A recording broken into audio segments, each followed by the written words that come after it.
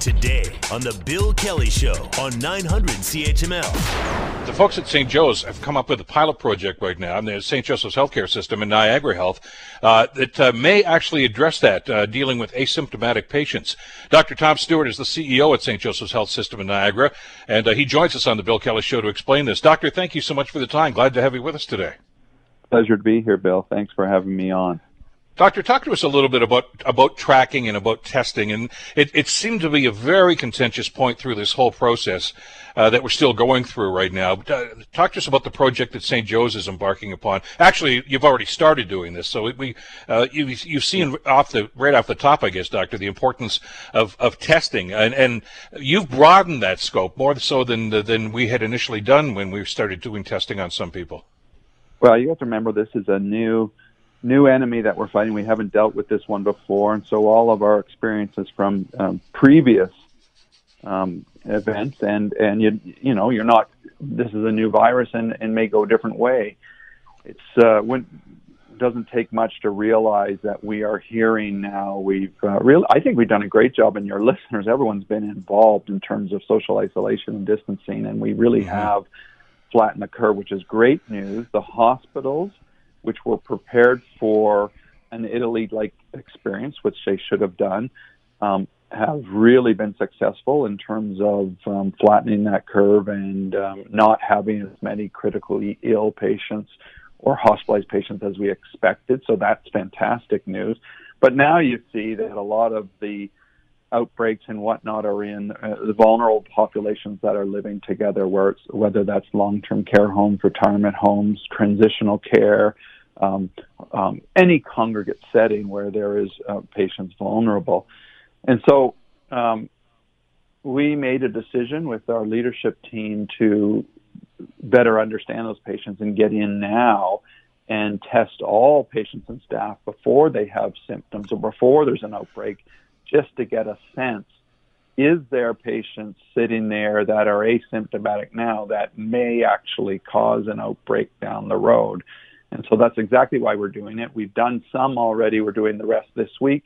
We're testing roughly 3,000 residents or patients and staff that are volunteering to do it. And we'll get a lot more data.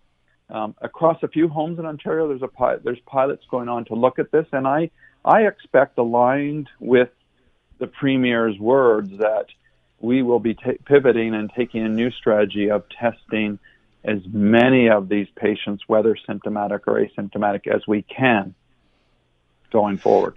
Yeah, well, I had the Premier on the show last Friday, and he seemed to make some comments along those lines as well, Doctor, that he's understanding that that's the key thing. I guess the hidden monster here is, as you say, it's one thing to say, okay, somebody's presenting some of the symptoms and may well be COVID, so let's test them to see whether or not they have that, and we've heard those stories, many of them.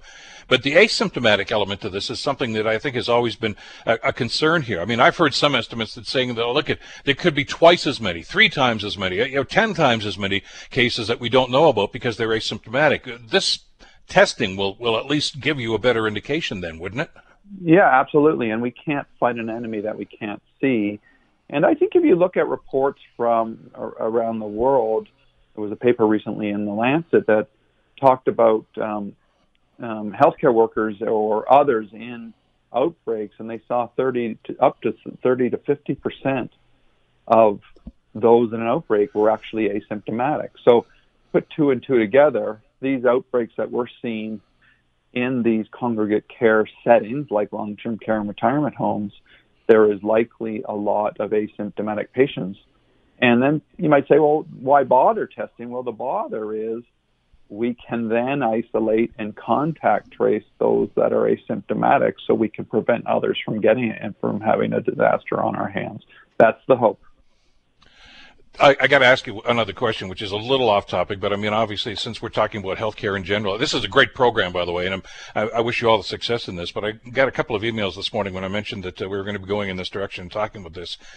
When do we get back to normal with hospital systems? I guess one of the guys that emailed me here, a guy named Gary, had his elective surgery canceled at St. Joe's, as it turns out, and is wondering, well, is it later this year?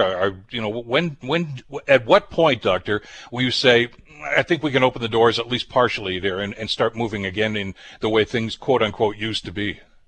Yeah, so I think there's a couple things. First of all, we have to have full confidence that we got this thing moving in the right direction and that we're not going to have another surge.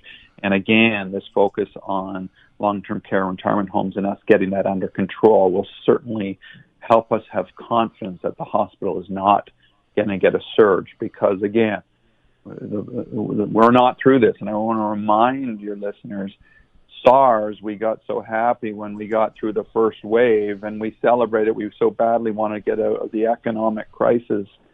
And sure enough, we had a second wave because we celebrated a little bit too early. So we have to be cautious on this. But there is a group working on this across the province and reporting into our table, Ontario Health, that is exactly looking at this issue now, looking at the experiences from other jurisdictions and planning how we can start to reopen elective care. I wouldn't call it elective, but scheduled care. Sure. Yeah. And in what order? And there's obviously an ethics framework to that they'll be looking very closely at, because there will be some patients that have a higher priority to move forward faster than others. But it's on everyone's heart to get this going. And I expect over the next week or so we'll hear more details about timing and how we can start to ramp that up. Well, and we've got a role to play in that as well. As I've been telling our listeners, the more that we're apart, the sooner we'll be together. And I think that certainly applies to this. Doctor, good luck with this program. And thanks. Please extend our thanks and gratitude to everybody on your staff at all the systems through Niagara and St. Joe's, and, of course, through Guelph as well, for the great work that you're doing. It's greatly appreciated and never to be forgotten. Thanks, Bill. And thank you to all your listeners who are doing their job by staying at home. It's so important for us. Take care, Doctor. Okay, bye-bye. Dr. Tom Stewart, of course, CEO of St. Joe's Healthcare System. The Bill Kelly Podcast is available on Apple Podcast, Google Podcast, or wherever you get your podcasts from. You can also listen to The Bill Kelly Show weekdays from 9 till noon on 900 CHML.